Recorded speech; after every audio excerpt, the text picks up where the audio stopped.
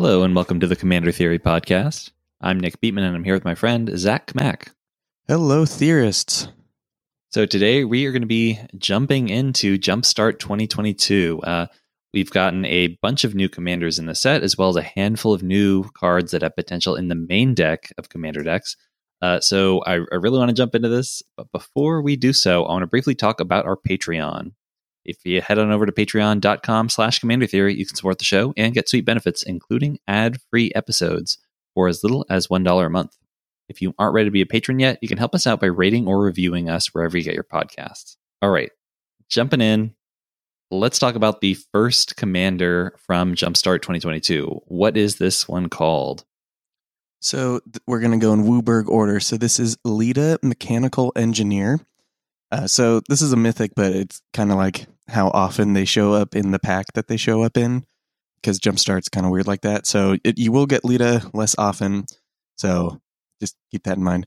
But what Lita, Mechanical Engineer does, she is a 3/3 legendary artifact creature artificer for 3 mana, 2 and a white. She has vigilance, and she has, at the beginning of your end step, untap each other artifact creature you control. And then if that wasn't enough, she has one more ability. It's 3 and a white, tap, so 4 and tap, create a 5/5 colorless vehicle artifact creature token named Zeppelin with flying and crew 3. So you can make a bunch of these like vehicle tokens and go to town with them. This is really cool.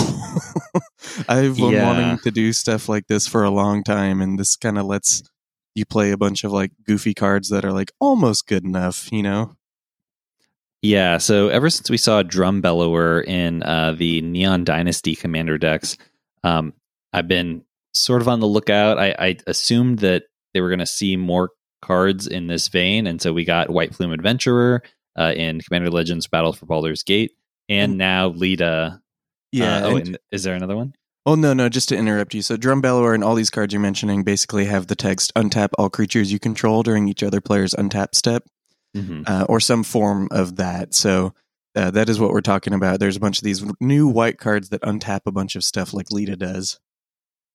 Yeah, and I really like that this also has a mana sink, because one of the things I kind of complained about when we saw White Plume Adventurer and Drum Bellower is that there weren't a ton of really strong tap abilities in white. Like, yeah, it's kind of nice to like tap your Mother runes every turn or your Giver runes or something like that. But here, there's still plenty of artifact creature mana dorks. There's a decent number of like 2-cost ones that tap for 1 mana, and a handful of ones that like cost 3 and tap for, maybe 2 or more mana.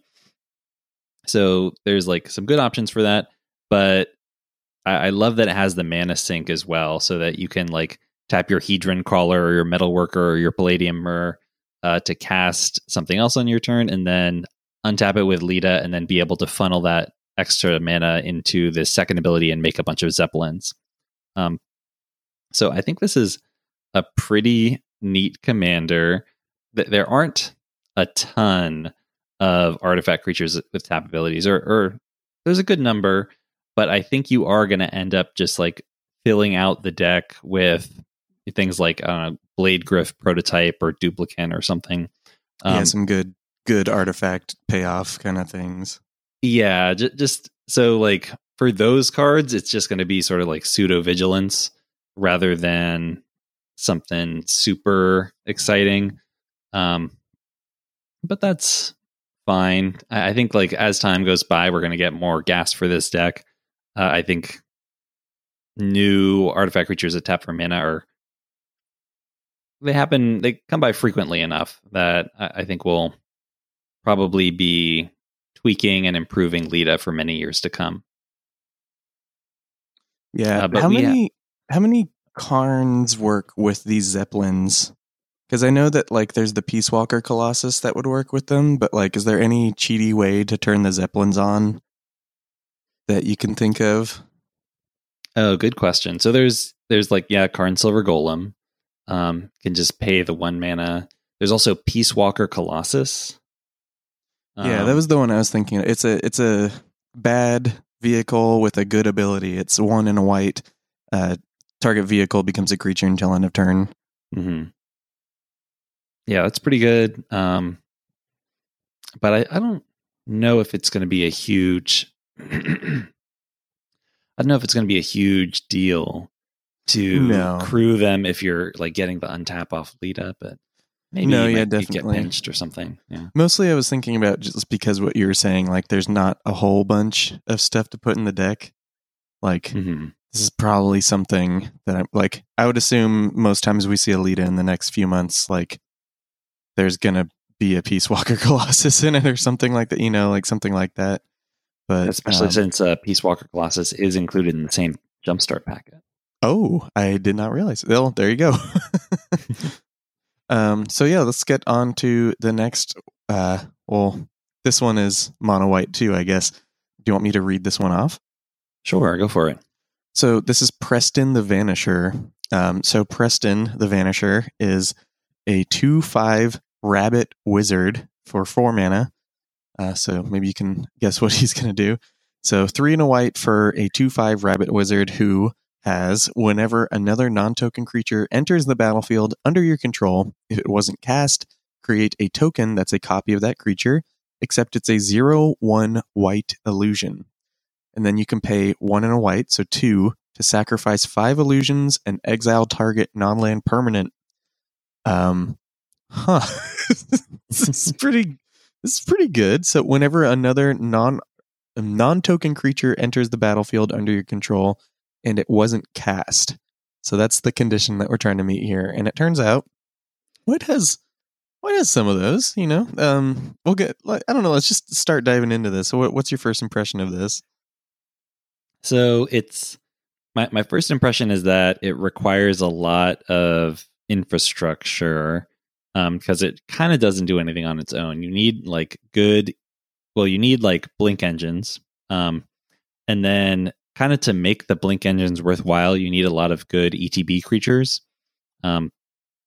So Preston is just kind of a way, it's sort of like a pseudo Panharmonicon. It doesn't give you the extra ETB like the first time the creature comes in, but on subsequent times when it's being blinked with your teleportation circle or Conjurer's Closet or something, that's kind of when you get the extra value. And given that it's like kind of doing nothing on its own, I wish it was a little bit cheaper. Oh yeah. I think that in this deck, there's like a lot of white cantrip creatures. We've seen plenty of those recently. But I think that white is still filling out its suite of just like generally useful ETB effects.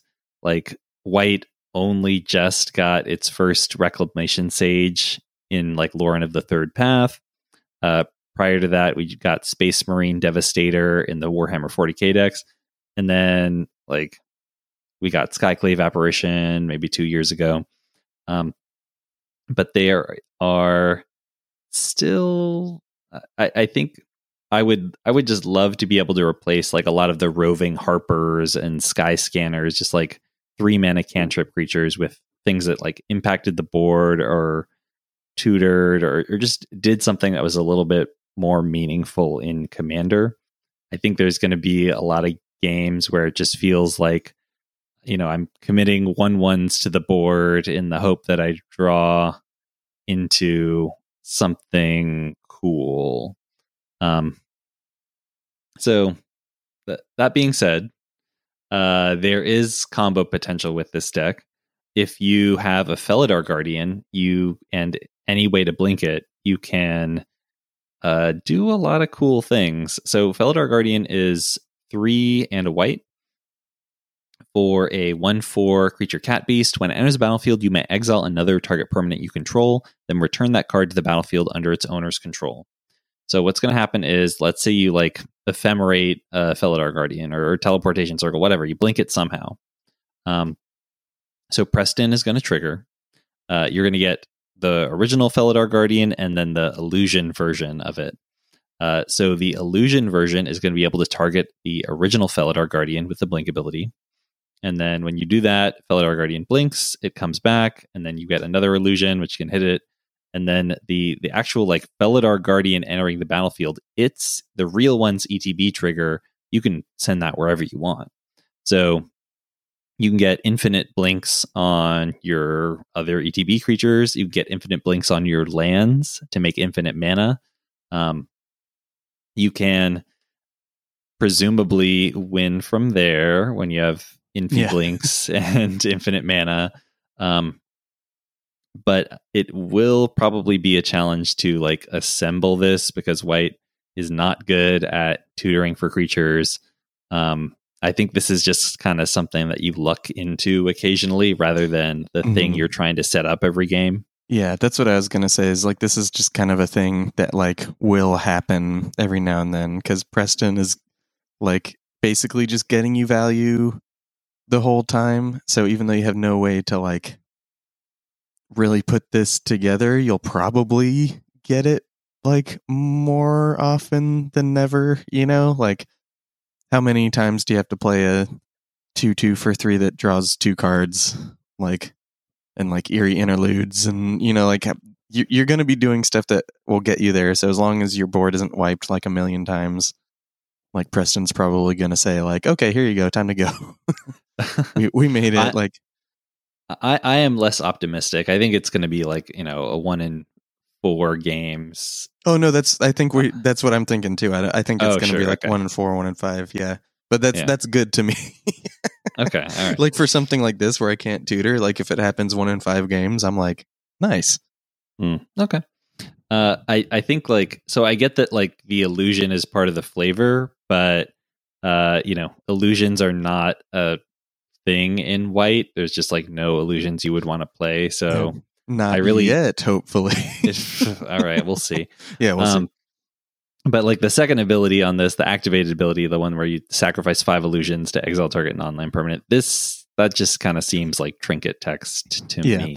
It's going to come up like really infrequently, and you're going to remember it when it does because it's going to be like an event. You're going to be like, oh my god, I got to pay 2 and sacrifice 5 illusions to like stop so and so from winning the game, and then like it's never going to happen again. Yeah. Just a couple things to note. So in addition to like blinking effects working really well, like Eerie Interlude and co, mass reanimation or just like reanimation in general is also very good. So like Storm of Souls, Ascend from Avernus, some of these recent mass reanimation cards we've seen in white are definitely worth looking into. You probably also just want to run like Revelark, maybe Karmic Guide, just like ETB creatures, or in the case of Revelark, leaves the battlefield creatures that can themselves trigger Preston by bringing things back. So it's a nice little bit of synergy. I think this is not the most powerful commander. No, I think it's really cool though. Like I'm really happy that like they put Preston in mono white like this because they really easily could have like made this one of the 2-color like sneaky 2-color commanders. And I actually think it's cool that they put it in mono white specifically because like as like a last thought on Preston, like Preston's really good in other decks. Like Preston as a commander like is pretty good considering all the stuff we're getting for mono white, but Preston in like a Brago list or Preston in like any kind of reanimator shell or you know stuff like that like is pretty cool. So like if you're able to like get a bunch of things out of the graveyard all at once, you're doubling up on all of those things. If you're able to like flicker your whole board multiple times in a round or like even just once a turn like with a Brago where you're just getting like this insurmountable amount of card advantage from these flicker effects, like Preston is gonna easily push you over the top there. So like I think this is a really cool like commander, and I think it's they were really thinking about like where white is gonna fit in the future, which is cool. I love seeing that stuff. Oh yeah, it is certainly promising. It definitely suggests that we're going to see more white blink effects and reanimation effects in the future. So I definitely love seeing that aspect of it. Maybe this is a commander that will like grow in esteem over time. but I do wish it was a little cheaper, and I wish we had like a little bit more support for it right now. But hopefully that'll change. Yeah, no, I'm optimistic, but we have more guys. So, do you want to get into this next one? Yes, this next one is Alandra, the Sky Dreamer. It is 2 blue for a 2/4 legendary creature Merfolk Wizard. Whenever you draw your second card each turn, create a 2/2 blue Drake creature token with flying. And whenever you draw your fifth card each turn, Alandra, Sky Dreamer, and Drakes you control each get +X until end of turn, where X is the number of cards in your hand. So this card definitely evokes Talrand. I wouldn't be surprised if I'm pretty sure this person is from the same plane. Like the Drakes look the same. They're the like same Drakes. They're wearing the same outfit, kind of thing. Yeah. But I think this is just like significantly worse. I think that what this isn't especially good at generating Drakes. Like, yeah, you can do it. You can, just draw, like, play a cantrip on your turn and play like some sort of instant that draws 2 on an opponent's turn. But it is just like way more difficult than Talrand in terms of like generating a token army.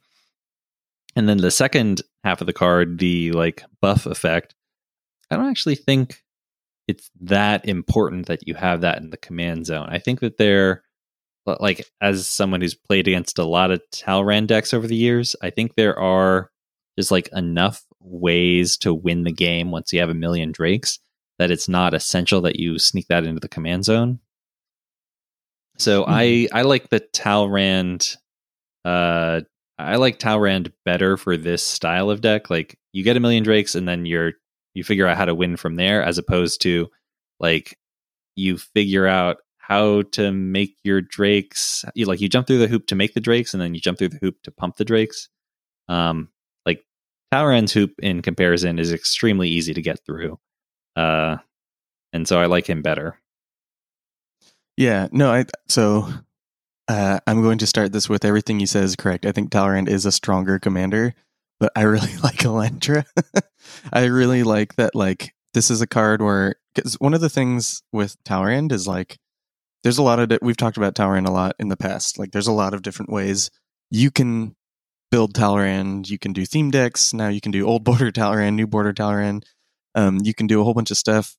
But if you just are going to build Talrand and you're not going to like put any like breaks on, the deck can like pretty quickly get ahead of most other kind of casual-ish decks. Like, Talrand is just pretty strong, especially if you're like leaning into it, where Alandra kind of lets someone like me who doesn't like to put on the brakes, like, I can lean full-fledged into her and like it is an acceptable play level for everyone at the table. And I think that's cool. So like, kind of like a commander that's giving you a Talrand like experience. Like, you're still playing these cantrips, and very particular ones, like ones where you're like drawing 2, discarding 1, stuff like that for your opponent's turns and things like that. Actually seems like a pretty fun gameplay to me. So even though everything that you said is, I think, correct and right, I'm actually really excited about Alandra, because drawing 2 on an opponent's turn, like, first off, I'm just drawing cards, so that's fun. And then like being able to not feel guilty about doing that, or not like knowing that like I'm getting ahead on board, but like not in a way that's like so oppressive that no one's going to want to play with me next game, like is pretty fun to me. So this is kind of like where I like seeing some commanders, and blue in particular has so many commanders in this space that like we have what was the Wily Illusionist? What was her name? I can't remember now. The from Forgotten Realms commanders. Oh, the little gnome thing. Yeah, I know what you're talking about. I think I can't remember. Yeah, I think that's correct. Yeah. Yeah, so we've gotten like a few different Talrand clones. There's the fractal one from Strixhaven. Dika, Dika. So there's various levels, but this kind of sits at a spot like that I really like. So I think iterating on this like drawing cards design is fun and not going to break anything. And like when they can pull back or push forward on designs that were like close, I think that's a good thing, because then you can end up somewhere that's a little more fun. Because there's definitely some commanders that like I think we need a redo, that deserve a second chance, and if they're willing to kind of reiterate on designs like this, then I think that's a good thing for the game too.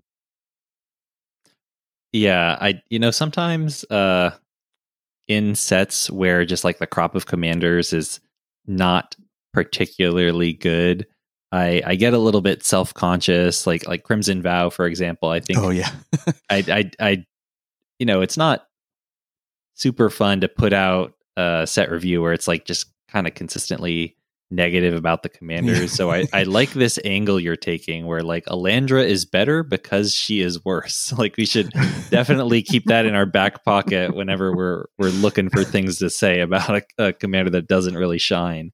Well, I think she does. I think like the hoop is going to be fun for people in a way where it's like not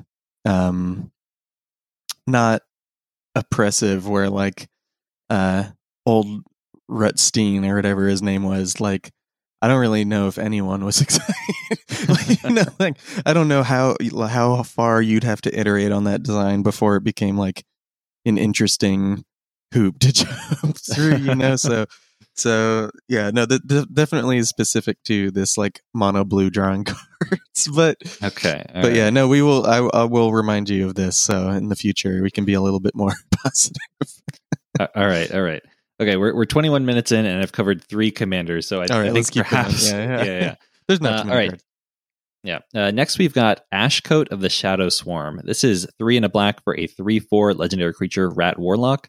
Whenever Ashcoat attacks or blocks, other rats you control get +X/+X until end of turn, where X is the number of rats you control. At the beginning of your end step, you may mill 4 cards. If you do, return up to 2 rat creature cards from your graveyard to your hand.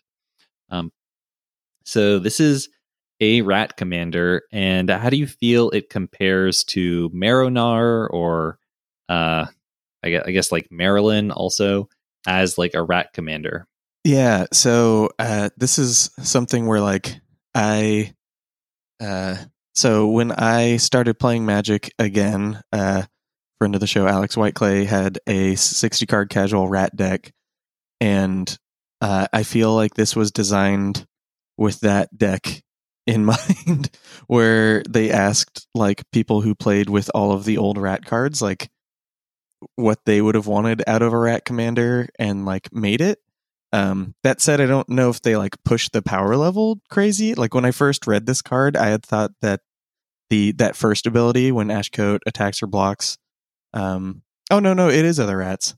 Yeah, so okay, never mind. I'm back on it. I'm feeling Ashcoat again. Just like being able to kill someone with a pretty small board like is pretty easy in 20 life formats. You have like 4 relentless rats. That's like 16 damage coming in, right? Like boom, like not crazy to have that happen pretty quickly, but 16 damage coming into one person in a 40 card or a 40 life format was like not good. So I do feel like they like looked back at rats and like maybe even asked rat players what they wanted and gave them this. That said, like I think there's still better commanders for that. Like if you just really want to go hard on rats, I think that there are still, I think the 2 standouts are still the standouts, basically. Mm-hmm. Yeah, I agree. I think that the great thing about Rat Colony is like it just you do, if you have a bunch on board, you do like kind of have the power problem solved. And I think that like Marrow-Gnawer giving you evasion for all your guys is pretty valuable. And like Marilyn, finding your your thrumming stone or whatever. I guess it doesn't have to be Marilyn. It could be like Sidisi or just any other black sort of tutory commander. Well, maybe even just like actually, you know what? forget Marilyn. I think it's really just Marinar. Marinar has a critical mass of No, tutors anyway. I think Marilyn is too, because you just like get the one or you get two things. You either have like the Marilyn, the Mornson deck where you get Opposition agent. Stone. Yeah, or opposite or opposition agent. Or you get Thrumming Stone, or you get the Marilyn song where you get the puzzle box and then you get the Thrumming Stone. And then so if you have a Teferi's puzzle box with Marilyn out, you can make sure everyone else like pitches the card that they tutor for with Marilyn, because Marilyn says no one can draw cards, and at the beginning of each player's upkeep they tutor for a card. And do they lose life too, or am I tripping? They lose 3 life. Yeah. So kind of like, what is the game like if we all can get the perfect thing every turn? But the answer is, I actually don't let you do that, because Teferi's puzzle box puts it on the bottom because they're both my triggers. So, so a little bit mean there, but that I think is probably the best Rats deck still, honestly, if you're gonna ask me. But all of that said, I still think Ashcoat is like a really cool Rat commander, and people love playing with cards that have the text, right? Like having a rat in the command zone for your Rat deck feels good, and if you play other tribal cards, they like contribute, so that feels nice. So, but do you want to get moving? I'll say one more thing, which is just that like the recursion is nice, because like, you know, the biggest threat to a Rat deck is just somebody wiping the board. But I think that because black is also on color for mass reanimation, I think you can just solve that with what you put in the main deck, as opposed to needing this in the command zone. I think that just what Marinar offers you in the command zone is more valuable. Mm-hmm. Yeah, no, I agree. And the two commanders I was kind of referring to when I was saying the two current kings were Marilyn, the Mornsong, and Marinar. So yeah, I think this might reinvigorate Rat players until they see how much Rat colonies cost again. But oh yeah, I just checked, and it's not pretty. Yeah, but if you are a Rat player, this might inspire you to put that deck back together if you happen to have the cards or have the ability to get them pretty easily. So we're in red now. Do you want to get into this first one? I don't have too much to say about this. Yeah, I don't love this one. Probably shouldn't have said that before reading it, because I have all primed you now to review it unfavorably. But this is Ardaz, Cobbler of War. 1 in a red for a 1/1 legendary creature Goblin Shaman with haste. Whenever Ardaz or another creature enters the battlefield under your control, that creature gets +2/+0 until end of turn. She also has 3 in a red. Create a 1/1 red Goblin creature token with haste. Activate only as a sorcery. All right. I mean, that we always talk about like how a +2/+0 pump is is kind of like our bare minimum for pump effects. Like they just, in order to scale to commander. But the thing is, like, the fact that it only happens once ever, it's not like a constant thing, loses a lot of the value. You're not in a color identity where you can just like blink all your guys and then have them get the bonus again. And really, like the practical effect of this +2/+0, this one-time +2/+0 pump is just like, this seems like a worse Purphoros, God of the Forge, because like Purphoros, you get to deal damage to your opponents whenever a creature enters the battlefield under your control, but it's 2 to each opponent, as opposed to, you know, a +2/+0 bump to one creature that could potentially translate into an extra 2 damage to one opponent if you can get it through.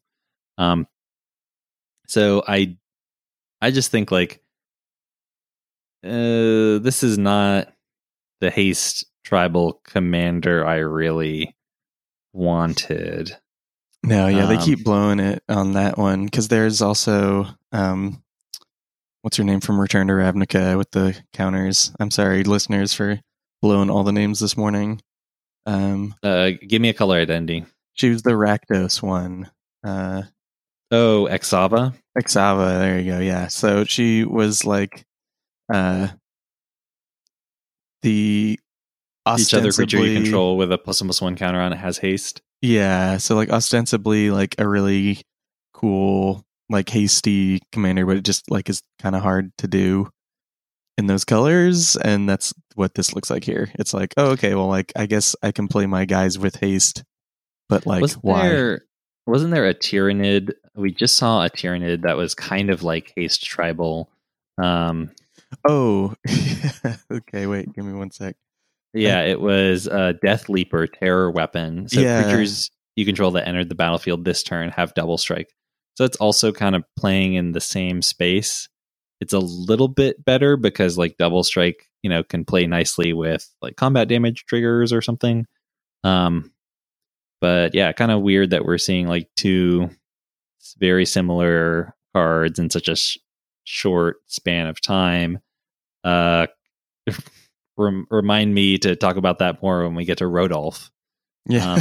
So yeah, let's keep on moving. So okay, let me read off this next one if that's okay. This is Auntie Blight, Bad Influence. So this is a 2/2 Devil Advisor for 3 mana, 2 and a red. She has flying, and whenever a source you control deals damage to you, put that many +1/+1 counters on Auntie Blight. And then she has another ability. It's 2 tap, remove X +1/+1 counters from Auntie Blight. It deals X damage to any target. So, yeah, this is a pinging commander, right? we're pinging yourself so she can ping somebody else, right? I'm like, all right, everybody. No, I'm not actually. This is actually, I really do like this card though. You just slam jam very quickly. Mm-hmm. Yeah, there's a couple ways to like really shortcut her into just a lethal Voltron commander. Like Volcano Hellion deals like an amount of damage of your choice equal to you and target creature, so that can immediately pump her up to 21 power. Heartless Hitotsugu will also work, provided your like life totals are still relatively high at that point. So you can like, I mean, just have everyone's life total, and then Auntie's big enough to finish the job. There's also like some life link granters. There's only a handful of them in mono red, but it's probably worth slamming a few of the better ones in here so that you can deal a bunch of damage to yourself. Auntie gets big, you hit with her, and then you gain all the life back. That seems like a fun little gameplay pattern. Yeah. But yeah, she seems cool. I think it's a pretty cool commander. Yeah, no, I'm into this. It's a cool mono red commander, and I'm into those. So we got some mono. Well, I guess technically one mono green commander. So this next one is Runati Behemoth Collar. So Runati Behemoth Collar is a 1/3 cat shaman for 3 mana, 2 and a green. And has a few abilities. So the first one is whenever you cast a creature spell with mana value 5 or greater, that creature enters the battlefield with an X additional +1/+1 counters on it, where X is its mana value -4. So a 5-drop gets 1, a 6-drop gets 2, etc., etc. So it has 2 more abilities. Creatures you control with 3 or more +1/+1 counters on them have haste. So 7 drops have haste is basically what that's saying. And then the last ability, get ready, it's a doozy. It's tap, add a green. So you got a mana dork that makes your 7 drops hasty. How do you feel? I don't love this. This is not a great incentive for making me want to play really expensive creatures. Like they've like played around in this design space of like encouraging big fat for a while now, and I think there's been much better executions. Like I think Gargos was pretty successful at this. Like the fact that he gives you such a huge cost reduction, like makes your Hydras cost 4 less, really encourages you to put expensive cards in your deck, or at least cards that can be expensive if they've got X in their cost. Whereas this, it doesn't really solve the problem of like I'm probably only going to cast like 1 spell per turn every turn for a very long time. That's not how you win a game of Commander. Like I'm just not into this. I think if you like literally do what the card tells you to do, you're just not going to have a lot of fun. And I don't think that's a great design. Yeah, I mostly agree with that. I think that there are some play groups where this is going to be like fine. You know, there's going to be like lower powered play groups where they like My Only Anima is still like a pretty good deck, you know. And if that's the case for like you and your friends, then Runati's probably fine. So other than that, if you're gonna go to like an event or something like that, unless you're doing something like kind of crazy or you're just ramping insanely fast, like probably put them on the sideline. I would say like if you want to play a bunch of big fats, like you're gonna have more fun with Gwenna, Eyes of Gaia, or like Goreclaw, Terror of Kalsisma. Probably more so Gwenna. Like I think they're just doing a much better job at incentivizing it with the cost reduction.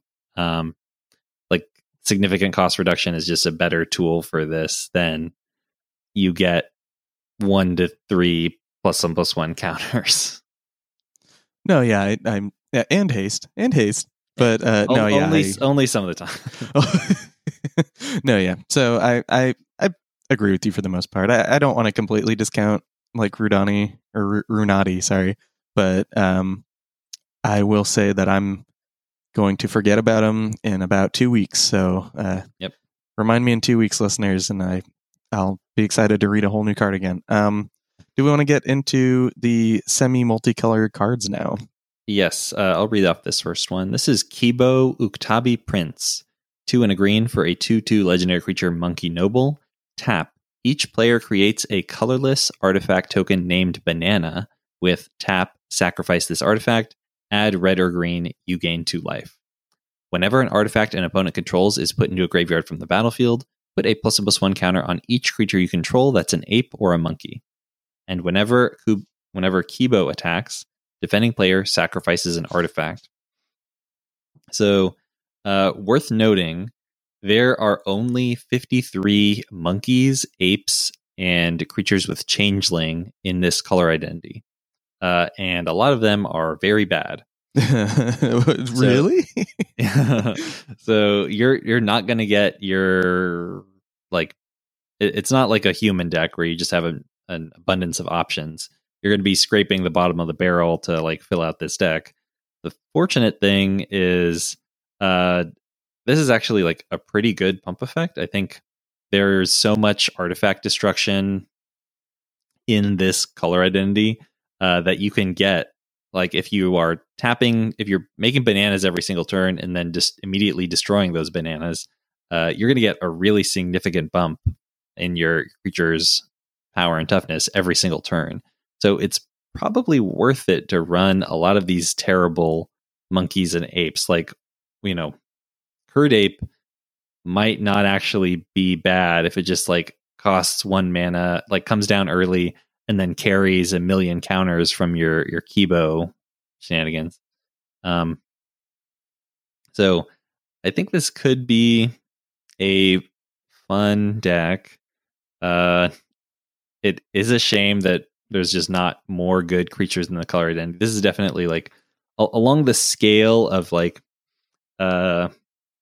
well, actually, this is probably all you need to know. Like, this is a deck that you wouldn't blink twice if you saw a Universal Automaton in. I think this is like not really playing into the strengths of the tribe so much as just they chose it. It feels a little bit random. Like I know Uktabi Orangutan is like the most famous ape, but I guess Gorilla Shaman coming in too, but. Yeah, this just feels like a throwback to me, like you're going to play your like tree monkey and it can only be blocked by, it's a 1/1 that can only be blocked by creatures with flying. And it's going to get kind of big and, maybe that will be fun. I actually really like, I will probably end up building this deck just because when I was a kid, I had an ape deck and like, it was kind of just like a little random thing I did because I was like 11 or whatever. But like, Mm-hmm. I think like this is the first time nostalgia has actually really gotten me when it came to a Magic card, because I'm pretty like immune to a lot of nostalgia stuff. Like, I like seeing story throwbacks because I think it gives them like cool like holds on designs and cool designs to build. This is kind of the opposite, where this is the first time I'm like seeing a design and being like, this feels pretty disjointed, but I'm going to do it anyway. Mm-hmm. So it's definitely I think one of the things that's going to end up happening is like you're going to have to figure out how to give your opponents treasures or something, because they're going to run out of, if you're doing your job right, they're going to run out of artifacts to blow up, because it's going to be incredibly easy for you in this color to, or in Gruul in particular, to like blow everything up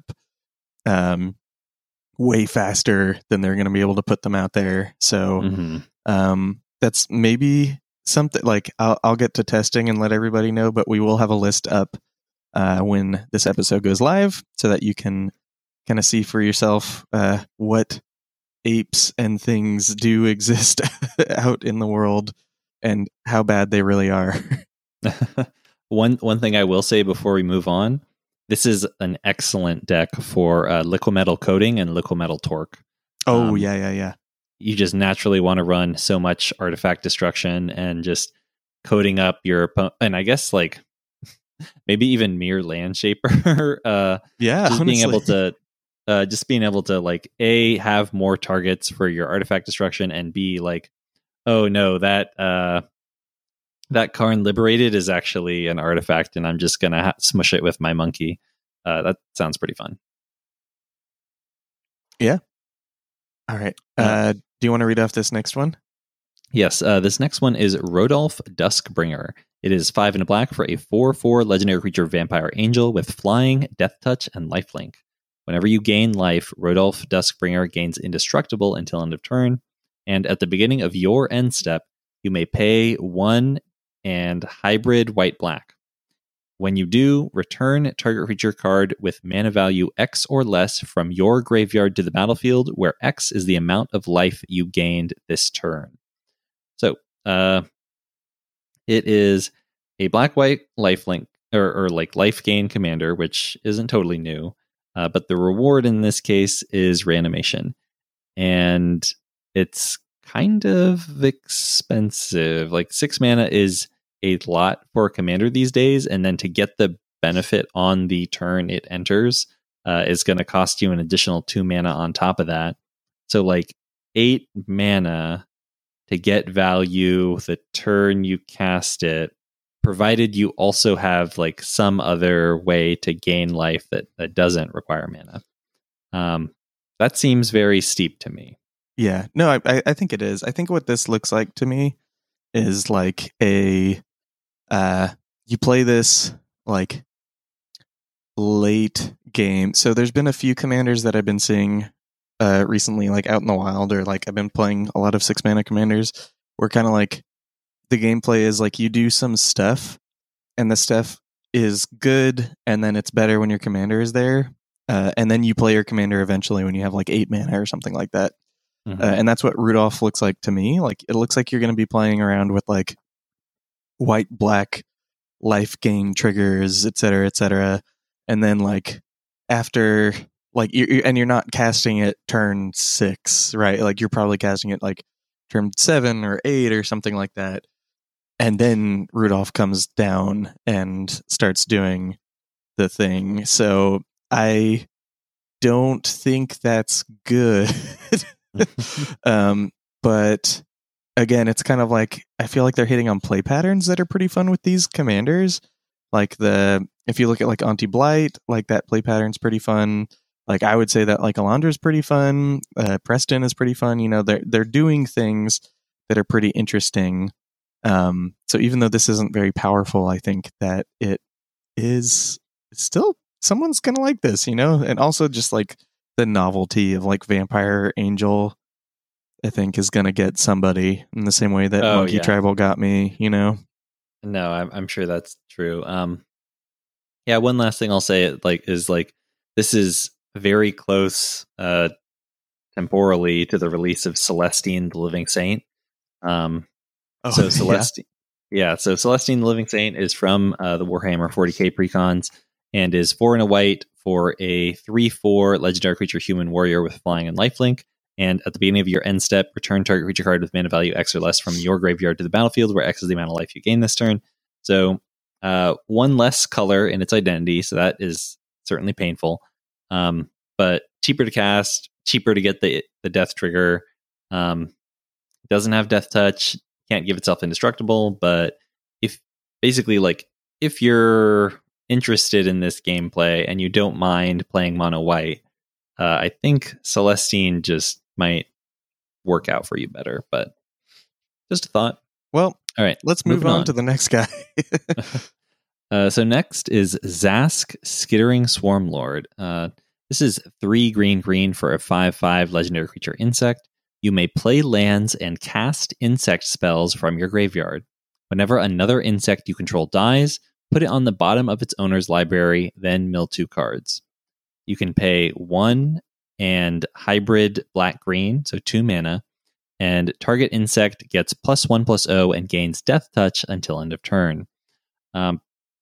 So this is an insect tribal commander and also like a Crucible of Worlds commander. And I think before we even start evaluating it, I have to tell you all of the things it can't do that you think it does. Oh, this is this gets into like some kind of unintuitive areas of the rules. So I'll start with the obvious one. Canoptek Tomb Sentinel does not work. Canoptek Tomb Sentinel is like it is an artifact creature. It was originally printed in the Warhammer 40k precons, and it's an insect. But it says when it enters the battlefield from a graveyard, destroy target non-land permanent. Or sorry, exile up to 1 target non-land permanent. But the thing is, if you are casting a spell from your graveyard, then it's leaving the graveyard and then going onto the stack, and then from the stack going onto the battlefield. So it's not going directly from the graveyard to the battlefield, and that means you won't get the trigger if you cast Canoptek Tomb Sentinel from your graveyard using Zask. That's probably an obvious one. A lot of you already knew that. Here's some other things that don't work that you think would work. So Bane of the Living is an insect with morph, and it has like X morph, X black. When you turn it face up, all creatures get -X until end of turn. The thing is, when you are playing a spell from your graveyard, when you're playing a morph spell, the morph spell has no creature type. So when a card says you can cast insect spells from your graveyard, Bane of the Living cast as a morph is not an insect spell. So you can't actually play an insect face down from your graveyard. And the same is true of Nantuko Vigilante. So good morph insects, of which there's a couple, do not work. Another thing that doesn't work, Ashes of the Fallen. Ashes of the Fallen seems like a card that would have to work in this deck. It seems like perfect for this. It doesn't work.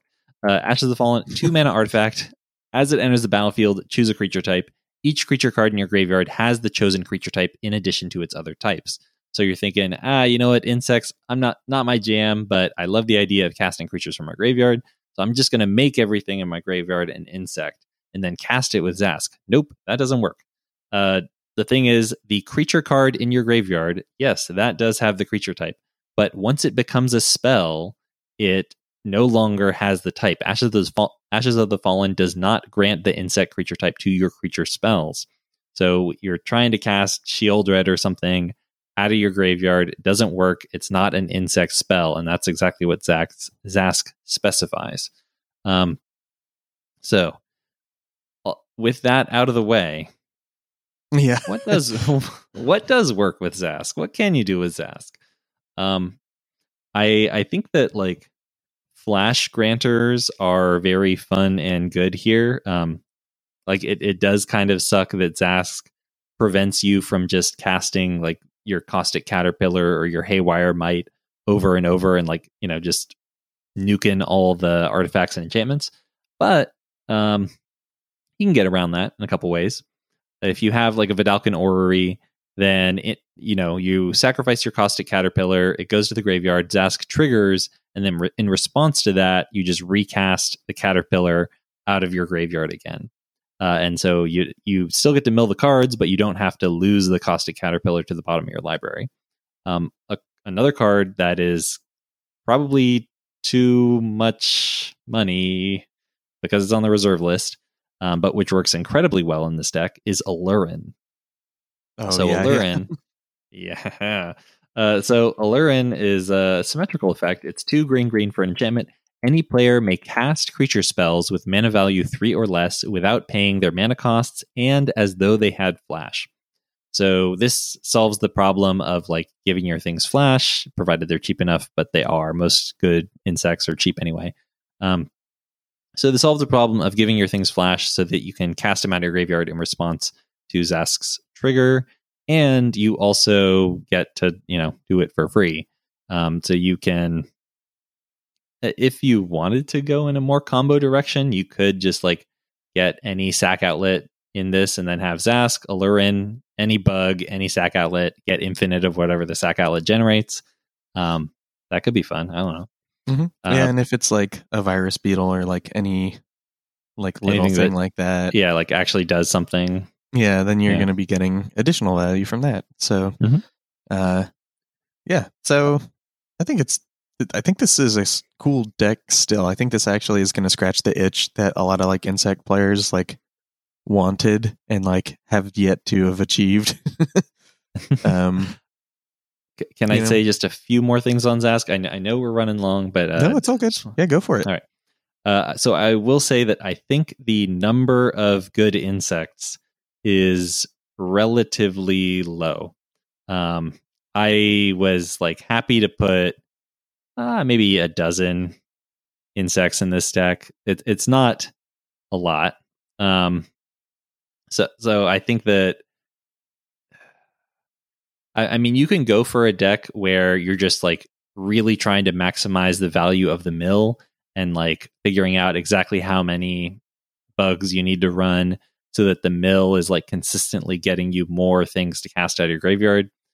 But if you do that, you just end up with a million bad cards in your deck. And sometimes I like decks like that. I do play, I play Kestia. I played Kestia for a million years, and that's nothing but bad cards. But I think that like in this case, the reward is not so good. Or the reward is not good enough for filling your deck with bad cards. And so I went with like a relatively insect light one, and my plan is just kind of get the Flash Granner and replay the same few good ones over and over rather than having a bunch of bad cards in my deck. But I will mention like Grist the Hunger Tide is an important insect to mention. That's actually a pretty good one. Mm-hmm. But there is this whole other half of the card, which we haven't talked about much, which is the fact that you can play lands from your graveyard. And if you're not going to put bugs in there, you can just put in all these things that work really well with having a Crucible in the command zone.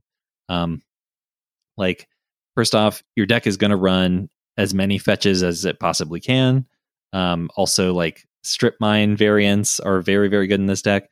And then you want to fill your deck with like extra land drop effects so that, I play my Fabled Passage, crack it, use my extra land drop from Azusa, replay my Fabled Passage, crack it, use my third land drop from Azusa and replay my Fabled Passage and just ramp like crazy. That seems pretty good. I think that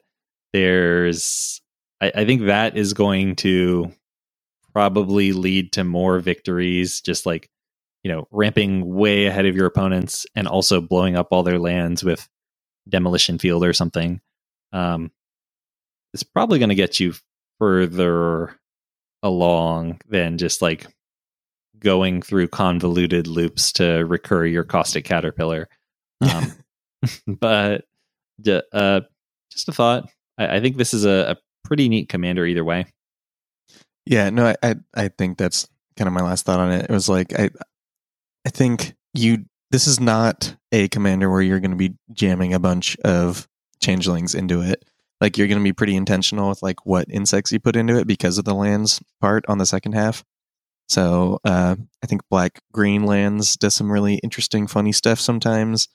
Green playing out of the graveyard is pretty well trodden territory. So if you want some more tech for specifically like lands coming out of the graveyard, you can look at like all 3 Titania lists that came out of Bro, stuff like that. So there's places that you can get a little bit more, and you can get a little more in the weeds. Okay, one last thing. Sorry. Okay. This is also naturally like a very good deck for self-mill effects. You're going to want your Mesmeric Orb. You're going to want your Hermit Druid. Even though I mentioned earlier that Ashes of the Fallen does not work, Maskwood Nexus does work, because Maskwood Nexus specifically grants your creature spells all types. So that will allow you to play any creature out of your graveyard. Okay, I think I'm done. We can move on now. Yeah. So I'm going to read off this next one then, which is Kenisos, Priest of Thassa. Or Thassa, I guess. So Kenisos is a 1/3 Merfolk Cleric for 2 mana, 1 and a blue. And I love that it's a cleric here. I think that's so funny. So they have 2 abilities. So the first one is, if you would scry a number of cards, scry that many cards plus 1 instead. You're like, all right, okay, cool. 2 mana scry commander, whatever. And then it has 3 hybrid green blue. So 4 mana, either 3 and a green or 3 and a blue. Look at the top card of your library. If it's a Kraken, Leviathan, Octopus, or Serpent creature card, you may put it onto the battlefield. If you don't put the card onto the battlefield, you may put it on the bottom of your library. So, Sea Monster Commander. We got a blue-green actual Sea Monster Commander. It's calling out all the big boys. It's a cheap little donk to do early. This is it, right? We did it. We hit the big time, right? There's nothing possible that could go wrong. No possible improvements can be made on this design. Yeah, exactly. Right. So I think this is pretty goofy. Like the fact that, okay, I get what kind of happened here. Like they wanted to fit in a Sea Monster Commander, but they couldn't make a jumpstart packet that was all about sea monsters. And so they just kind of like put it as a backdoor thing on this like scry packet. But the problem with that is, okay. First off, there are fewer sea monsters than you thought there were. If you combine all of the Krakens, all the Leviathans, all the Octopuses, all the Serpents, all the creatures with Changeling in this color identity, it's not a lot. It's like a little over, it's like 100-ish. And a lot of those cards are very bad because a lot of them say, like, a lot of those Serpents were designed in a time where Serpents couldn't attack unless defending player controls an island. Or a lot of them typically get just used for, a lot of these creature types tend to get used for like the blue, big, common or uncommon that can't attack unless certain condition is met. So just like limited fodder crap. I honestly think that the number of good cards in with one of these creature types is like in this color identity is literally like 5. There's like 5 cards I'm excited to run, and then the rest is just like filler to increase my hit rate. But I think like I think if you are trying to blind flip off of Kenisos, you're only doing it like if you are in top deck mode and have literally nothing else to do with your mana, or you have infinite mana. And I don't think you would ever do it just kind of like as a random value thing, because it seems like such a hopeless action unless you're doing it a billion times. Mm-hmm. So like I think that like building your deck to enhance the blind flipping is probably a bad idea. I don't think you actually want to run so many so many Krakens, Leviathans, whatever, that you are actually likely to hit off of your activation. That seems wrong. I think you're probably better off just running tutors to put them onto, or running a lot of library manipulation, like Sylvan Library, Mary's Guile, Sensei's Divining Top, Scroll Rack, so that you can put the few good ones on top of your library and then just get guaranteed hit off of Kinesos. But even then, that seems like a lot of work and a lot of mana. Like, if I pay 1 mana to activate my Scroll Rack, to put my AEC on top of my library, and then pay 4 mana to my Kinesos to put the AEC from my library directly onto the battlefield, I have saved a grand total of 1 mana. That's not amazing. I would probably be happier if this just said your sea monsters cost 2 to 3 less to cast. Just make it like an Unesh. So I'm gonna repeat something that has been said in our Discord server, because I 100% agreed with it. There's actually if this was gonna be a blue-green sea monster commander, there's not really a reason that it needed this cheaty activation. But if this was a blue-black sea monster commander, then I feel like that would have been a little bit more warranted, because the difference, one of the things is that a lot of sea monsters don't do anything unless you cast them. So I'm talking about a Hullbreaker Horror. I'm talking about an Elvitor Deep Fiend, Brynlin the Moon Kraken, Breaching Leviathan. There's a lot of these cards that don't do anything unless you get a cast trigger off of them. Otherwise, they're just a big guy. Slyn Voda the Rising Deep, and Elder Deep Fiend. Yeah. Just cheating on them you're just cheating on some fat. Where in a blue-black deck, that's actually good. You're actually probably going to save mana, because really in blue-green you can just get to 8. It's not actually that difficult to do. Yeah. So it's really, I feel like this is a pretty good, they're trying to give you something to do early so that later on you can pump a bunch of mana into this ability and cheat a bunch of sea monsters in. But I feel like they just got the colors wrong or something like that. Now this is just kind of well, I guess we'll see, or we'll get to see if a bunch of people do gravitate towards this over other blue-green sea monster lists, of which there are not that many good options. I'll push back a little bit on the blue-black thing, because I think that I mentioned, there were 5 good sea monsters. 2 of them are AEC and Coma, and both of those have a blue-green color identity. Whereas I don't know if you get Rexiel. What else do you get with a black-blue color identity? You get Rumos Stromkirk, I guess. Yeah, you get the some of the Dimir things that let me get in there.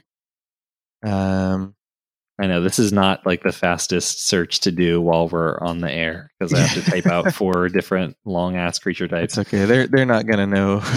They're not gonna know. They're gonna hear us talk about it, and then all of a sudden the answer is gonna be presented. So, the room noise will there will be a slight blip as the room noise changes.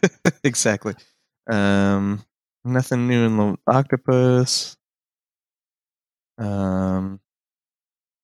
You get Nemesis of Reason in Leviathans. Okay, Gyruda is good. Yeah, Gyruda. You get Bog Serpent. You get Rot-Tide. You get Rot-Tide Gargantua. Huh? Slinking Serpent. Forest Walk. Ooh. Yeah. See. I don't think okay, Gyruda is sweet, but I think I would rather have AEC and Coma than Gyruda if that's the exchange I'm making. I'm really saying it not specifically from like a like I don't want AC or something like that, but more like blue black needs the mana help more. Like paying 7 for I don't know, paying 7 for an 8-drop is a lot better in blue black than it is in blue green, or like paying 4 for a Serpent of Yawning Depths or something like that, you know. It's like a tangible mana advantage that is like meaningful, but in blue green it's like a pittance. You know. Yeah. I just don't like that my cost reduction effect can whiff. Like I would I get that they wanted the ability to synergize with like the scry thing that Kinesis is going for, but this card looks weird anyway. Like the first ability makes your scries better, but the second ability, like even though it looks at the top card and allows you to put it on the top or the bottom, like it doesn't scry. So like the two abilities don't even synergize.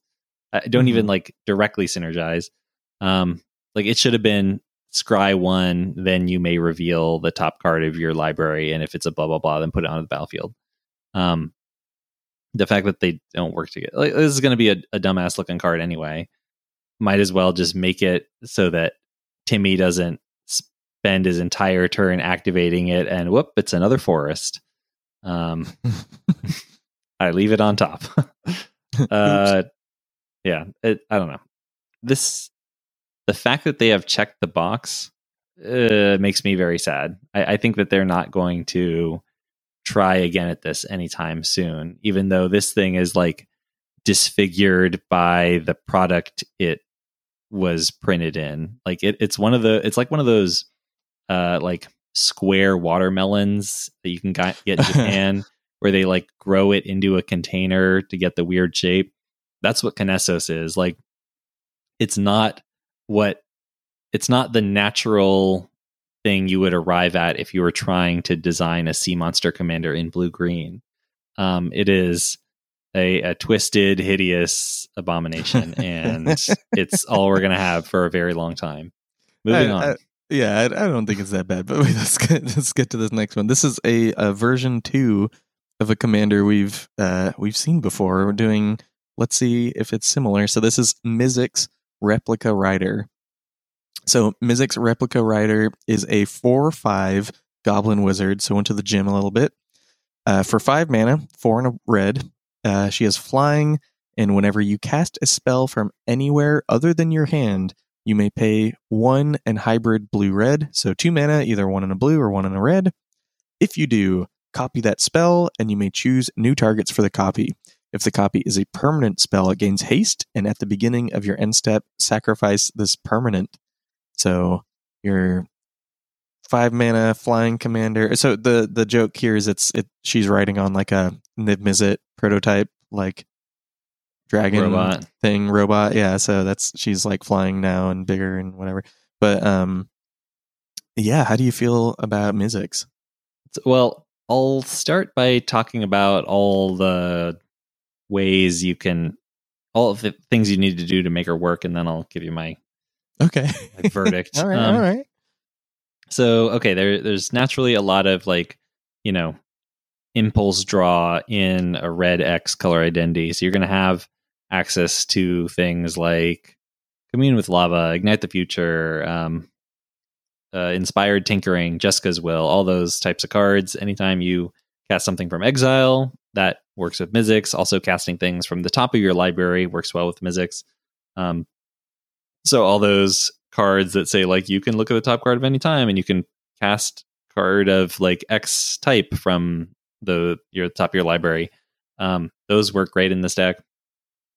Casting things from your graveyard works well if you have cards with flashback or jumpstart or retrace or escape. All of those work fantastic with Mizzix. There's also just like single cards that will allow you to cast things out of your graveyard, like Gale, Waterdeep Prodigy, Efreet Flame Painter, Past in Flames, Arcane Bombardment, lots of stuff. So there are plenty of options for making this work. I think that this is just a bit more mana both to cast and to use the ability than I would like to be paying. Like, it's a 5 mana commander that doesn't do anything when it comes down. And then if I have the right setup, then next turn I can pay a little bit extra mana and get 1 extra copy of the spell that I pay full retail for. That seems not unfair, perhaps too fair. That being said, like, fair. Okay, yeah, this is a very, very fair Izzet commander is kind of how I would think of this. And that being said, I think the best thing you can possibly copy is, of course, like a Time Warp, and because like taking 2 turns in a row in some kind of Spellslinger deck is probably very strong. Will probably put you along the path to winning. But other than that, I don't really know how you want to win with this deck. I wasn't able to think of like a super insane combo to do here. No, I think like you just do blue-red stuff. You like cast an Epic Experiment for like 8 and then copy it. Like you know, like there's just not blazing any new trails with this one.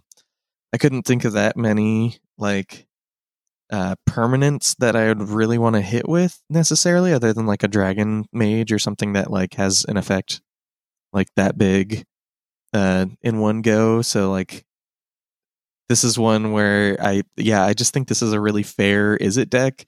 And let's say you have an Izzet deck that people are complaining about in your play group, like give Mizzix a try and see if you can get some friends back. But I don't really have much to add. Like there isn't really much tech that we could bring to like a listener's ear that they might not already get. So like Mizzix is going to be casting things from exile, casting things from graveyard, and if you are an Izzet player and you have done that before, you know the typical places to go. You're like, okay, well my Jeska's Will gives me mana and cards for an exile. My Ignite the Future, my Inspired Tinkering, you know, if I want to cast cards from my graveyard, I got my like Snapcaster and my Gale Waterdeep Prodigy. I got my what's the mission briefing, the instant from the the surveil thing. The surveil thing. You know, like this is not new for anyone, and the best ones are like the future sites, obviously, like play off the top of your library.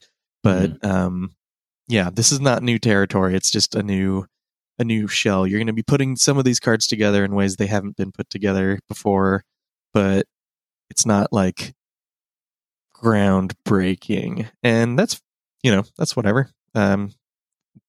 Red Blue's gotten a lot of heat lately, so this next one is the heat for a Boros deck. Let's get into this one because this one we could talk about for forever. Sure.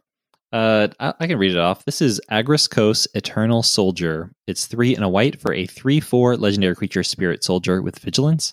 Whenever Agreskos becomes the target of an ability that targets only it, you may pay 1 and hybrid red-white. If you do, copy that ability for each other creature you control that ability could target. Each copy targets a different one of those creatures. So, interesting card. The deck looks completely different from Feather, but it's like kind of playing in the same space as Feather. Mm-hmm. But let's talk about the best things you can do. So we had a good discussion on our Discord server. A lot of it was about just like breaking symmetry on red damage based board wipes. There are like the fact that this is red white is just like kind of neat because white has gotten so many ways over the years to give things protection or indestructibility. And then red, of course, has plenty of things like Blasphemous Act and Burn Down the House and blah, blah, blah, blah, blah.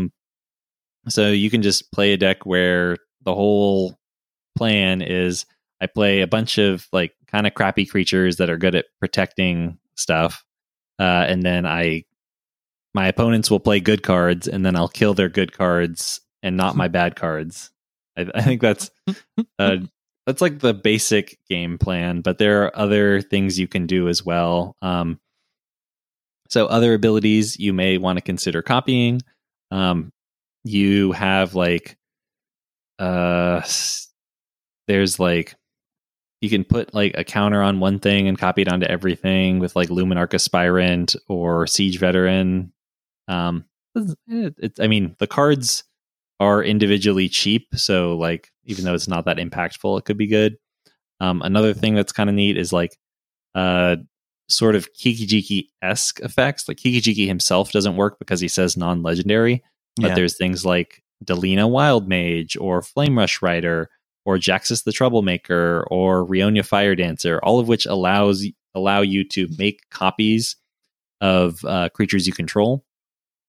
So you can just target Agroscos and then put it on and copy it onto everything else, and that's probably pretty good. Other things that work nicely, granting everything double strike with like a Duelist's Heritage could be kind of cool, or like a Blood Mist or a Chaos Terminator Lord or Bruce Tarl. All my stuff as double strike. That's probably good, even though my creatures are individually kind of crappy. Anything else? I liked a lot of those things that you're saying. I think like the coolest things about this are like the fact that you just kind of are playing bad cards. Like Sigiri Step is like almost an auto include in this deck because you for free give your team protection and like get in there. Like you're saying, the double strike effects, the like Bruised Tarls, the Duel's Heritages, the new one from 40k decks is the Chaos Terminator Lord. So that's a mouthful there. But it's at the beginning of combat on your turn, and then another target creature you control gains double strike. So just another repeat version of that. And so giving all of your, whatever Boros guys, your Flame Rush Riders, etc., double strike every turn. It's pretty good. Your Luminarch Aspirant gets pretty off the rails. I think you said that one already.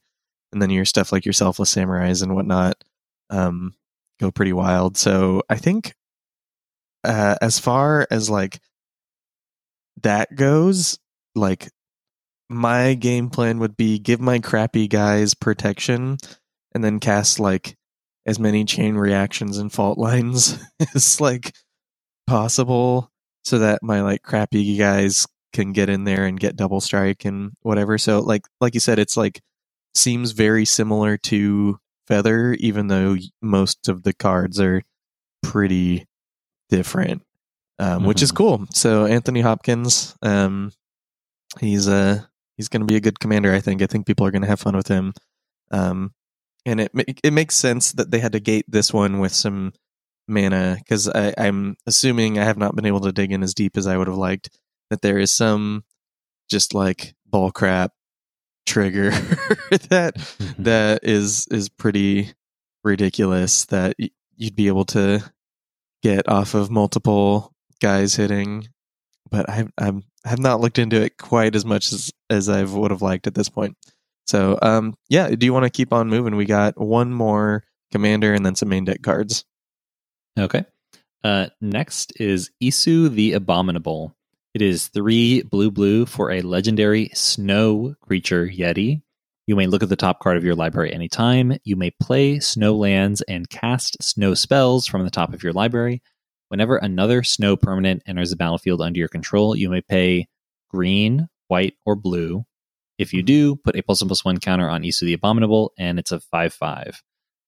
So this is a Bant Snow Commander, and I think it's an interesting one. Like, it's this is maybe not the perfect place for like one of these playing off the top designs, because it is 3 colors, and in a 3-color deck, like you really have to warp your mana base in order to fit a bunch of snow lands in it. Like, not only are there just like not a lot of snow duels, there's like 5 No, snow there's duels. 6 because you got the actual duels from Kaldheim, and then you got the OG Snowlands that ETB tapped from Cold Summit. But that was only a cycle of allied lands, so you don't get a green-blue option. Oh no! Ooh, sorry. Lame. We're gonna have to go in the punishment corner, Zach. Yeah. And anyway, so there's only 5 duels, and then there's like a bunch of colorless lands, and then I guess you want to run a bunch of basics. So like you're trying to skew your 3-color deck towards running a bunch of colorless lands and basics is very painful. I feel like this deck could kind of do without the white. I'm literally running in the list, which you can check out in the episode description. I'm literally running 4 white cards. I think this would have been much better as like a blue-green deck. It would have made it easier to get the mana base into a good place. And also, like, most of the cards that kind of synergize with this are blue and green anyway. The kind of things you want are like extra land drops so that you can clear all the snow lands off the top of your library. You want like library manipulation, of which there's plenty in both blue and green. You want lots of shuffle effects. So like, just any kind of land searching is pretty good in this deck. And of course, that's a lot of green cards. I think this should have just been blue green. I don't get there are some good white cards like On Thin Ice. Yeah, that's a pretty good one. Mm-hmm.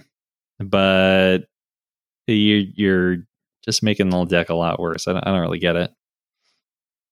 Yeah, no, I'm kind of looking through like all the other white cards you could have added, and I think that's true. I think like if like because I feel like I've said this before, like they've made a lot of the white snow cards they put out in Kaldheim specifically too. Like, it doesn't really matter if you're playing them in snow decks. You're like Search for Glory is just a good card, period. And just because you're playing Snowlands doesn't mean you want to play it. So Search for Glory is 2 and a white for a snow sorcery. You search your library for a permanent card, a snow permanent card, a legendary card, or a saga. Reveal it, put it into your hand, then shuffle your library, and then you just gain a life for each snow spent to cast the spell. That's like not really that much of an incentive to like want to play it. And then like you got your Adarkar Valkyrie, which is just a good card. You don't necessarily want to play that in specifically snow decks. And that's like it. So the only thing that really pushes you for that in white is, like you said, On Thin Ice. So yeah. Anyway, well, aside from, I guess let's maybe stop talking about hypotheticals and just talk about what the he situation does. we got. Yeah. So lots of things to just get extra value out of this playing off the top. I didn't really focus that much on the like putting +1/+1 counters on East of the Abominable. It kind of just like happens naturally because you're ramping a bunch, you're trying to play a bunch of lands off the top of your library. You will have access to extra mana, and then that's just kind of your sink is like, well, I guess I'll make Isu bigger because I got nothing better to do. There is an opportunity for an infinite, or not an infinite combo, like just a combo win in this deck. So anytime I see a blue, or rather a commander with a blue color identity that allows you to look at the top card of your library at any time, I turn to Thought Lash. That's just where my mind goes. So Thought Lash is 2 blue for an enchantment with cumulative upkeep. Exile the top card of your library, and you can exile the top card of your library to prevent 1 damage to yourself. And what that means is, like, if with Isu, you can just use Thought Lash to exile cards whenever you want, until you've set it up so that you can get the card you need. You will need to combine this with like a way to draw a card, probably, because you can't actually cast like a Thassa's Oracle off the top with an Isu. So you'll have to like, yeah. So maybe just wait until you have like an Explore or Growth Spiral or something. But you can Thought Lash, exile until until Thassa's Oracle's on top, draw it with some sort of cantrip, and cast it. And then with the ETB trigger on the stack, you exile the rest of your library with Thought Lash, and then you win the game. So that's a potential win con. If just putting counters on your big beater commander is not good enough to get you there. Yeah, so I basically the only thing I'm going to add to that is that whenever you have these like play off the top commanders, especially if they're in green, one of the best things to do is like explore. Like extra land drops is just like get them out of there. Like get them out of there, and especially if you do have any extra synergy, with like your commander. Like I'm not necessarily looking to make Isu like crazy big. I don't really think +1/+1 is worth like jumping through that hoop with him, or that many times at least. I'm not like going to do this for every snow permanent that enters, but yeah, definitely play as many lands off the top of your deck. Every Wayward Swordtooth, every Azusa Lost But Seeking is absolutely worth it in these decks. So, and they just keep making them. They just keep making commanders like this. I don't know why they keep doing that. So yeah, I guess, can I read off? We're in the main deck cards now. Do you want me to read off this first one? Sure, go for it. So this is the only white card. We're not going to talk about a lot of them. A lot of them are like draft uncommon level of cards, but some of them are pretty cool, fit into some interesting archetypes. So this first one is our only white card for the day. It's called Magnanimous Magistrate. They are a 3/4 human advisor for 6 mana, 5 and a white. So Magnanimous Magistrate enters the battlefield with 5 reprieve counters on it. Whenever another non-token creature you control dies, if its mana value was 1 or greater, you may remove that many reprieve counters from Magnanimous Magistrate. If you do, return that card to the battlefield under its owner's control. So if you can flicker this, if you can like reanimate this and get those counters back, you can create some pretty cool loops, as long as the creature is 5 counters or less, 5 mana or less. But yeah, it's just an interesting little card. I don't know if specifically the cards are Felidar Guardian, Restoration Angel, now Icewind Stalwart, and a Sack Outlet. Got any of those? Got this guy? Boom! Infinite. You done it. You did it. I don't know if there's anything else you want to add to this, or if we want to keep on moving. I'll just say that, like, I think that I don't really know if I'd be super keen on running it outside of the combo, just because like paying 6 mana to get back 5 mana value or less worth of guys doesn't seem that awesome to me. I think I'd just be happier like running a straight reanimation effect for 4 mana, like a resurrection or something, rather than trying to use this to get like non-infinite value for 6 mana. Yeah. or I could just, or for 6 mana I could just play like Storm of Souls. So that's probably a lot better. Okay, Souls. Yeah, let's keep on moving. What's the next card? Next card is Pirated Copy. It's 4 and a blue for a 0/0 creature shapeshifter pirate. You may have it enter the battlefield as a copy of any creature on the battlefield, except it's a pirate in addition to its other types, and it has, whenever this creature or another creature with the same name deals combat damage to a player, you draw a card. So I was thinking like this could be good in a deck with a lot of uniform token generation. So like Talrand decks tend to run like Biden of Thassa, Coastal Piracy. If you just play Pirated Copy in a Talrand deck and make it a copy of a Drake, like all your Drakes are named Drake. It's just kind of like a 5 mana coastal piracy in that instance. Mm-hmm. That's actually really funny. Yeah, no, I think this is just a really cool card in general. I think this is good for like pretty much any of the pirate decks. There's another card we're going to mention that's good with that. If you're playing one of the, especially like Commander Legends pirate partners, you're probably going to benefit playing pirated copy, which is very silly. But also, yeah, like you said, that's a pretty good use for this. Like if you got Thopters in like a Psy list or something like that, this seems like a pretty good way to do it. Because I thought that was just a clever like line of text. Like, yeah, no, you go for it, attack them. Like you go get them, but it's like I'll draw that card too. But yeah, that actually like cranks it to the max that way, which is pretty cool. So this is a pretty useful card actually now with that application added to it. Like I was like, oh, that's a cool clone. It goes into tribal lists. Like a cool way to do that. And you're like, oh no, actually it's good for a bunch of stuff. So yeah, no, I was high on this and I'm higher on it now. Yeah, neat card. And I think we can move on. Next we have Creeping Bloodsucker.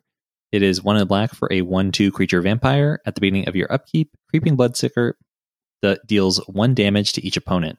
You gain life equal to the damage dealt this way. This is a card that was like not on my radar, but a couple folks in our Discord server mentioned some neat uses for it. So it's a good card for Rakdos, Lord of Riots, the one that like you can't cast unless an opponent's lost life this turn. So it's like cheaper than Plague Spitter or like Nettle Drone or whatever. Just like a lot of the options for dealing damage to each opponent's are a little bit more expensive than this. So this replaces some of those. Mm-hmm. And then also Belby. I forgot her title. Oh, corrupt. Yeah, I can't remember. Corrupted Observer. There you go. So that's at the beginning of each player's post-combat main phase. That player adds CC for each of your opponents who lost life this turn. So this is a good way to just activate Belby and get your 6 colorless every turn.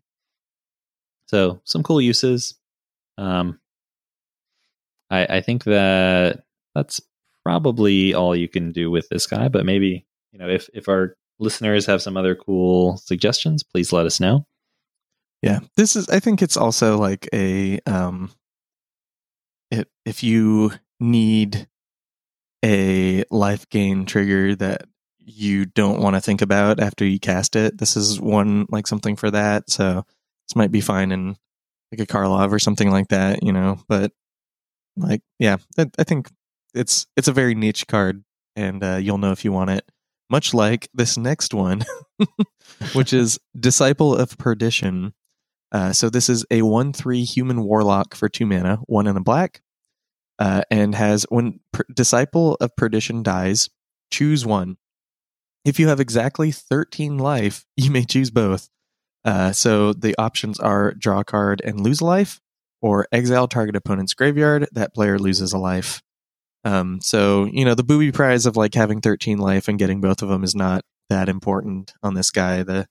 Obviously, the important one is the graveyard hosing. Am I right? So no, yeah, you are going to play this in like a Shirei. You're going to play this in like a deck that's reanimating little guys pretty easily, perhaps like Aluris or something like that with a sack outlet. You're going to draw your cards. You're going to be pretty happy. And then if you ever do get the 13 life thing, that's just kind of going to be a funny text message you send to the Discord crew, like, whoa, look at this. I actually did the 13 life thing. And we'll be like, whoa, and that's fun. Get your gamer score up. Yeah, exactly. Your gamer points.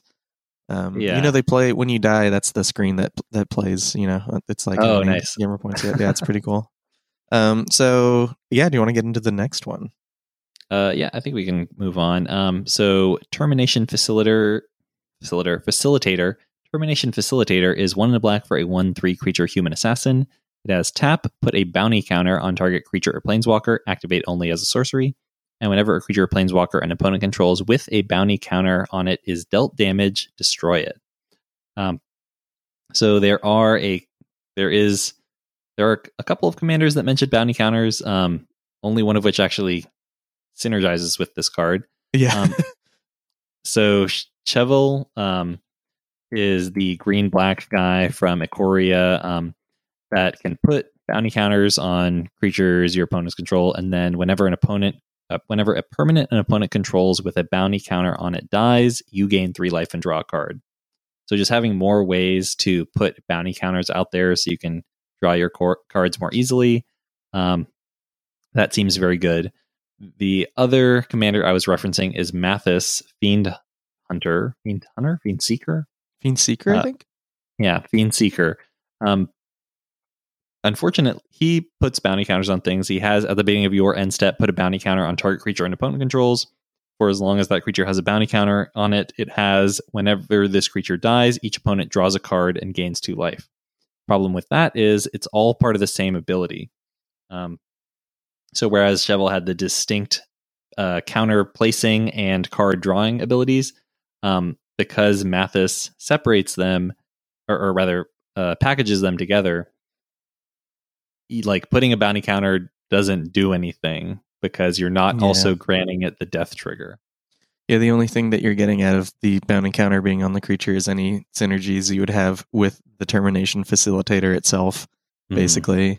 Which, like, that's whatever, that's fine. Like, if you want this, or if you have a bounty hunter, basically the other cards that interact with bounty counters, but not Mathis himself, which is kind of a bummer, but that's okay.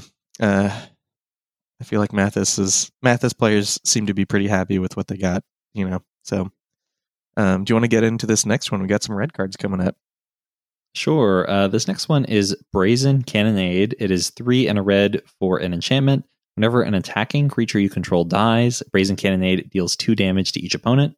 And Raid, at the beginning of your post-combat main phase, if you attacked with a creature this turn, exile the top card of your library. Until end of combat on your next turn, you may play that card. What do you think about Brazen Cannonade and like where it might fit into the format? Yeah, I actually really like this card. So, like the what's her name? Laelia. Laelia. That's how I've been saying it. Could be wrong. Okay. Yeah, I'm saying that. I think I read it out loud one time and have completely forgotten about it. So she's the Blade Reforged. She's the 2/2 with haste, the Spirit Warrior from the Strixhaven Commander decks. She's the mono red one for 3. And when she attacks, you exile the top card of your library and you play that card this turn. Whenever you cast like cards from exile, she gets bigger. It's basically something you can do with this. So like at the beginning of your post-combat main phase, if you attacked with a creature this turn, exile the top card of your library till end of turn, blah, blah, blah. So like this has the exile draw attached to that raid trigger. So anything that cares about that, is pretty good. Thinking like Faldorn, your Laylas, stuff like that. But in particular, that first ability is pretty good because this might seem like a joke as I say it to people, but like attacking with 21/1s and sacking them in combat is a lot easier than actually just attacking all of your opponents to death. So if you have a way to make this a lightning bolt, perhaps with like a Garna 2.0. So Garna 2.0 is a 4-mana 4/3. I'm pretty sure, yes. So 1 black, red for Garna Bloodfist of Keld, who is a human berserker, 4/3. Whenever another creature you control dies, draw a card if it was attacking. Otherwise, Garna Bloodfist of Keld deals 1 damage to each opponent. So honestly, like one of the pretty cool uncommon commanders from DMU, like Dominaria United. And if you like attack with a bunch of guys and after combat you sack them, you're just draining. Actually, no, I guess you're just drawing a bunch of cards because this has to be an attacking creature. So you're dealing to an attacking. Still pretty good. I would still play that in that deck because like just the value that you're getting is off the rails. So, I would put that there. I mean, still just like I draw cards and you all take a bunch of damage is like, that's fine. It's pretty good. And then you still get more cards from the Brazen Cannonade. So yeah, cards all around. But yeah, this is a cool card. I think it fits in the format pretty interestingly, and I'm excited to see it. This next one has like the most niche like spot in the format. So can I just read it off real quick? Mm-hmm. So this is Daring Piracy. This is a red enchantment, 2 and a red. So 3 mana. And it says at the beginning of combat on your turn, create a 1/1 red pirate creature token with menace and haste. Exile it at the beginning of the next end step. So you put this in your pirate tribal list. And honestly, this is the kind of like pirate token production that what's her face? Captain 3-color bad pirate commander really needed back in the day. So like if we had like 6 more of these, then that deck might not have been as bad. Oh god, what was her name? The 3-color pirate commander. Beckett Brass. Yeah, Beckett Brass. Beckett, yeah. So Admiral Beckett Brass. I was not captain, that's why I couldn't find it. So she like they just weren't good token production for pirates, but like and I still don't think that deck is good, but this is good in all the 2-color like partners. This is good in Ramirez de Pietro, the new one. Actually, never mind. That's if you happen to draw it off of your opponent's deck, it's good in that deck. Mm-hmm. This is good in Beckett Brass, but that deck needs like 6, 7, 8 more Daring Piracies before you can actually do anything good. So you got a little while, Beckett. They really did that to you. Really be messed up what they're doing to you out here. And we got one more red card. Do you want to get into this one? Sure. This is Ogre Battlecaster. 2 and a red for a 3/3 creature Ogre Shaman with first strike. Whenever it attacks, you may cast target instant or sorcery card from your graveyard by paying red in addition to its other costs. If that spell would be put into a graveyard, exile it instead. When you cast that spell, Ogre Battlecaster gets +X/+O until end of turn, where X is that spell's mana value. So I was thinking about this card in like red X Spellslinger decks that want more creatures on the board. So like Balmor, it gives you a way to like reuse your spells in that deck, and of course gets pumped by Balmor. Zeta Hedron Grinder lets you reuse the spells in that deck, and just another body to copy spells onto. And then Feather the Redeemed works pretty well in that deck because you can cast it out of your graveyard with the Battlecaster, and then Feather's ability is going to put it in exile, so it still gets moved to your hand eventually, instead of getting exiled permanently by the Battlecaster. So that's kind of where I was thinking about with this card. I don't know if it has any broader applications than that, but certainly in those niche decks. Mm-hmm. Yeah, I 100% agree. The 2 red is like a little bit of a steep cost, but if you're just like able to keep reusing the card, like with those like Zada and Feathers and stuff like that, then like heck yeah, super down. I guess we're in the green card, so we got a green card to mention, and this is Primeval Herald. This is a 3/1 Elf Scout for 4 mana, 3 and a green. It has Trample, and it has whenever Primeval Herald enters the battlefield or attacks, you may search your library for a basic land card, put it onto the battlefield tapped, then shuffle. So this is like possibly better than Explosive Veggies. This is definitely, I think, better in an elf deck, and then because it's like in an elf deck, I also think it'll be a lot easier for it to get in there. It's a lot easier to make it bigger. The fact that it has Trample means you're going to hit a lot. It just seems like a good card. So I don't know if you want to add anything to that. Because no, I agree with you. Yeah, I think that like in a deck where the elf creature type or the fact that it is a creature doesn't really matter, I would just run Explosive Vegetations if I was trying to ramp lands out. But yeah, definitely in an elf deck or a deck that just wants creatures of this shape and cost, seems like a pretty sweet card. Yeah, yeah, exactly. So I guess we're into the artifacts, and we got 2 more cards for you. One is sorry, and I will say one more thing. Sorry. Oh yeah, go for it. And with Primeval Herald, like if you are in a deck that can grant haste easily, that's another consideration where this might be good, because then it is kind of just explosive vegetation plus plus. Oh yeah, that is very true. So okay, sorry, go ahead. No, yeah, it's good. So now we got 2 more cards for you. They're both artifacts, and I think they're both uncommons too. So this first one is called Instruments of War. Yeah, and it is a 4-mana artifact with flash. It says, as Instruments of War enters the battlefield, choose a creature type, and creatures you control of the chosen type get +1/+1. So very simple. I think this is not the best. I'm trying to think of like a colorless tribe that would even want this, and I can't really, because that's like where I was like, what is bad enough that it would want an anthem like this? Because it does have flash, but it's like flash on a small anthem like this is so much more relevant in 20 life. Yeah, I can't really think of anyone who wants this necessarily. Yeah, I don't. I think this is just too expensive for the buff. So I would avoid this card. All you tribal players out there, you can do better. What's the name of that 3-mana artifact? Oh, that makes a mana. I'm thinking. No. I'm thinking of. That's certainly better. But that one's just like based on color. I'm thinking of the one that even like Icon of Ancestry. Is that what I'm thinking of?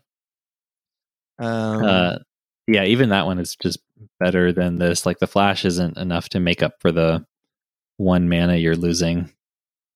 Yeah, I know what you're talking about. Yeah, Icon of Ancestry. Yeah, you choose a type and you can pay 3 and look at stuff. Yeah. Okay. So moving on to the last card. Yeah, last card. So do you want to read this one off? Sure. This is Planar Atlas. 2 mana for an artifact. It enters the battlefield tapped.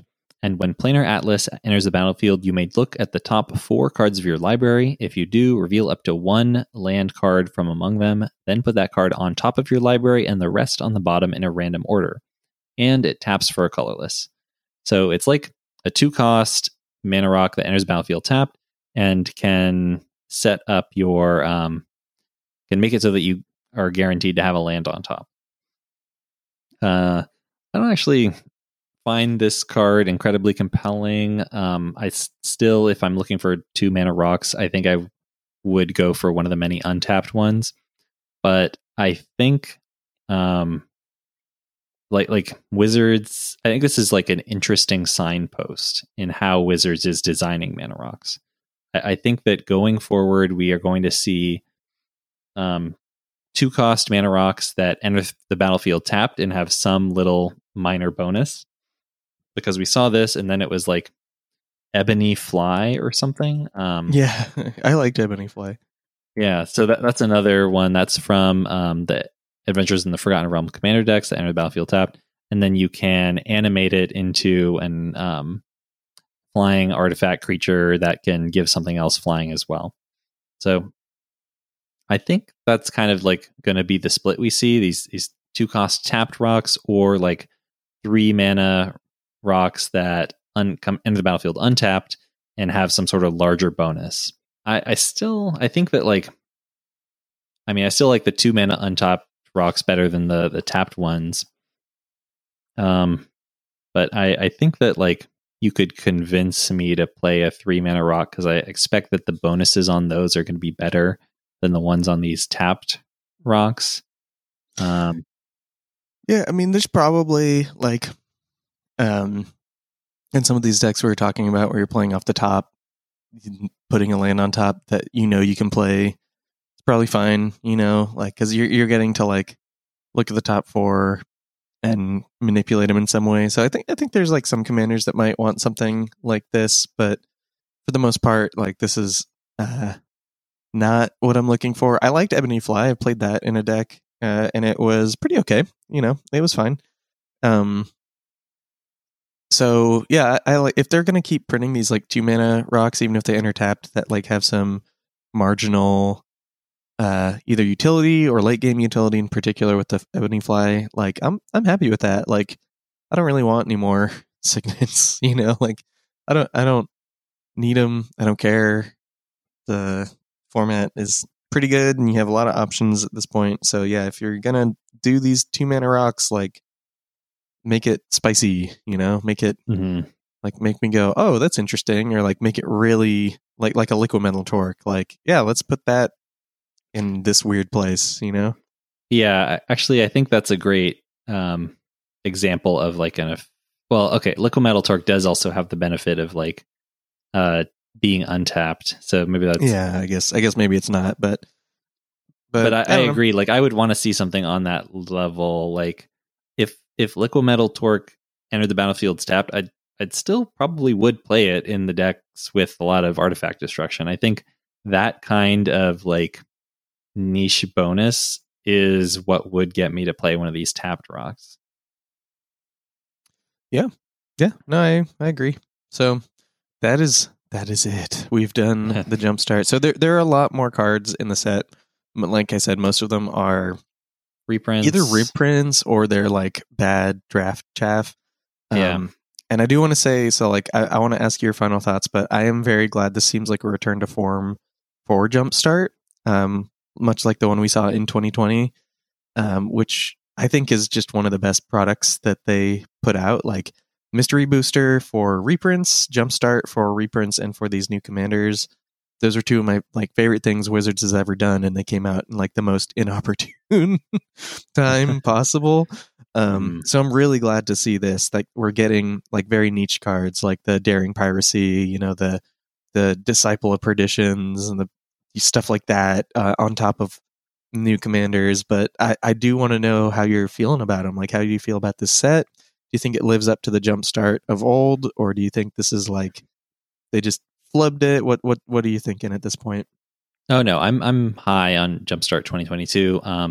I like that they changed it up a little bit and made it so there's a lot more legends in this one than the previous one. Let me just like hold on. Let me just check that I'm telling the truth here. So there definitely were only a handful of like new legendary creatures in the last one. So love seeing more here. I think that they explored some interesting design space with these legends, and we're like clearly trying to make new archetypes or like support archetypes that weren't really supported. So that's great. Like we got a monkey and ape commander, we got an insect commander, we got a sea monster commander, we got a new snow commander. I think all this is fantastic. I'm very pleased with this product. Do I not like? Honestly, the only criticism I have of like the Jumpstart product series is like I don't think they should be doing the set themed Jumpstarts, like the Brothers War Jumpstart or Dominaria Jumpstart. I think those like I don't think that's very compelling. I think the new cards they introduce in those are like very safe and boring, whereas the new cards in Jumpstart 2022, I'm all like, oh, okay, a lot of cool stuff here. I mean, we certainly enough to fill out a 2-hour episode. Yeah. So I mean, maybe I'm discounting like the fact that how many are there good reprints in like the set themed Jumpstart products? I don't think so. No, not usually, which is one of the criticisms of them. Because like if you look at, I don't even know how I find the Jumpstart Brothers War. Is it just like, is it in the Brothers War set like code? Is that where the Jumpstart cards are even? I think so. I actually think it. Yeah, Jumpstart. They're in the Brothers War, so it's bro for the Jumpstart cards. So we did. I don't actually think we talked about these in particular, but they weren't really good enough to talk about anyway. We got Rescue Retriever, which is like a flash 3/3 dog soldier. Okay, this is sad. Hold on. So the way they do the set Jumpstarts, like Dominaria United. So there's 5 new cards, and there's like 10 different packets. Basically 2 for each color, and you are guaranteed like one of these Jumpstart booster rares, one of these 5 rares in the packet of the appropriate color, and then you get a random green rare or mythic rare. So there's not even like really any thought put into the reprints. It's just like random rares or mythics from that set. So that's just quite sad. I think that they should not be wasting their time or our time with the set booster Jumpstarts, because that's just going to lead to some confusion about what your child actually wants for Christmas. And you're going to have a sad kid on Christmas Day. I think that's what's going to happen. Yeah. And I think that there is like interesting, like they get so close to interesting designs, but they like, I feel like they flub it each time, you know, like there's just not really, I don't know. They're usually just overcosted or kind of beef it. Or these ones that we're seeing in Jumpstart 2022, like even if it's like something that we can criticize for like 20 minutes, like what is his name? Kinesos, that one. Like Kinesos, the Sea Monster tribal guy, like at least is like doing something. Where like sometimes the card in the Jumpstart set booster, or I don't want to call it that, like the set specific Jumpstart packs are just like not really doing much of anything, or they're just like very watered down, you know, like there's just better ways to do that. There's Geology Enthusiast is in the blue packs for Brothers War, and it has a 6 mana, draw a card and put a counter on this, which is like a thing we've seen a ton of times. You know, there's not really a specific reason. There's more text on that card, but you know, it's like if you hadn't heard of that card before this, there's probably a reason. And yeah, so definitely these are cooler. I don't know why the like year specific ones get to be juiced and the set ones don't, but I hope that they either, like stop putting effort into the set ones because I don't care, and it seems like most people don't, or just make them at this level, you know, like just give us a few cards that are interesting. So yeah, that's where I'm at too. But yeah, I really like this set, and I don't know if you have any last thoughts you want to say before we close out today. No, I think that's pretty much all. Good job, Wizards, on this latest Jumpstart. I'm excited to see more non-set related Jumpstarts in the future. Although, honestly, like, man, we're getting so close to All Will Be One, and I might actually like. I'll keep an open mind for that one. I'm normally do not buy sealed products, but I'm sorely tempted to just buy kind of one of everything for that. I'm highly anticipating this new Phyrexia set. I'm very, very stoked. And I guess that's more about a different set than it is about Jumpstart. Yeah, you can't contain the excitement. It's all good. But that's where I'm at the moment. Yeah. But with that, I think we can give a thank you to our Patreon patrons. They are Gustav, Addison, Rick, Raphael, Kyle, Laser, Charlotte, The White Clays, Hannah, James, Logan, Roger, Bryce, Dylan, Benjamin, Jamie, Matthew, Kyle, Brandon, Kevin, Jeremy, Russell, Dylan, Micah, Troy, Roxanne, Charles, Daniel, Andrew, Jason, Paul, Johan, Jonathan, Christian, Jim, Andrew, Vasilios, Logan, Fugar Brutal, Carl, Oscar, Danny B, Jean-Francois, Drew, Recta, Nick, BJ, Cameron, Valerio, Zach, Quincy, Carrie, Stephen, and the Longs. Thank you all for supporting the show. And if you're not currently a Patreon patron but would like to become one, please check us out at patreon.com/Commander Theory. Thanks for listening. You can reach out to me on Twitter. I'm at Commander Theory. And on Twitter, I am at Fat Bartleby. You can also email us at commandertheory@gmail.com. Our theme song is Lincoln Continental by Nick Cage. You can check him out on SoundCloud. And if you're interested in some other creative projects I'm working on, I have a band you can check out. We are a pink punk, pop punk band called the Have Nots, all one word like cosmonauts. You can listen to all of our music for free right now. You can just head over to thehavenots.bandcamp.com. That is TheHehavNauts.bandcamp.com, and check us out. Let me know what you think.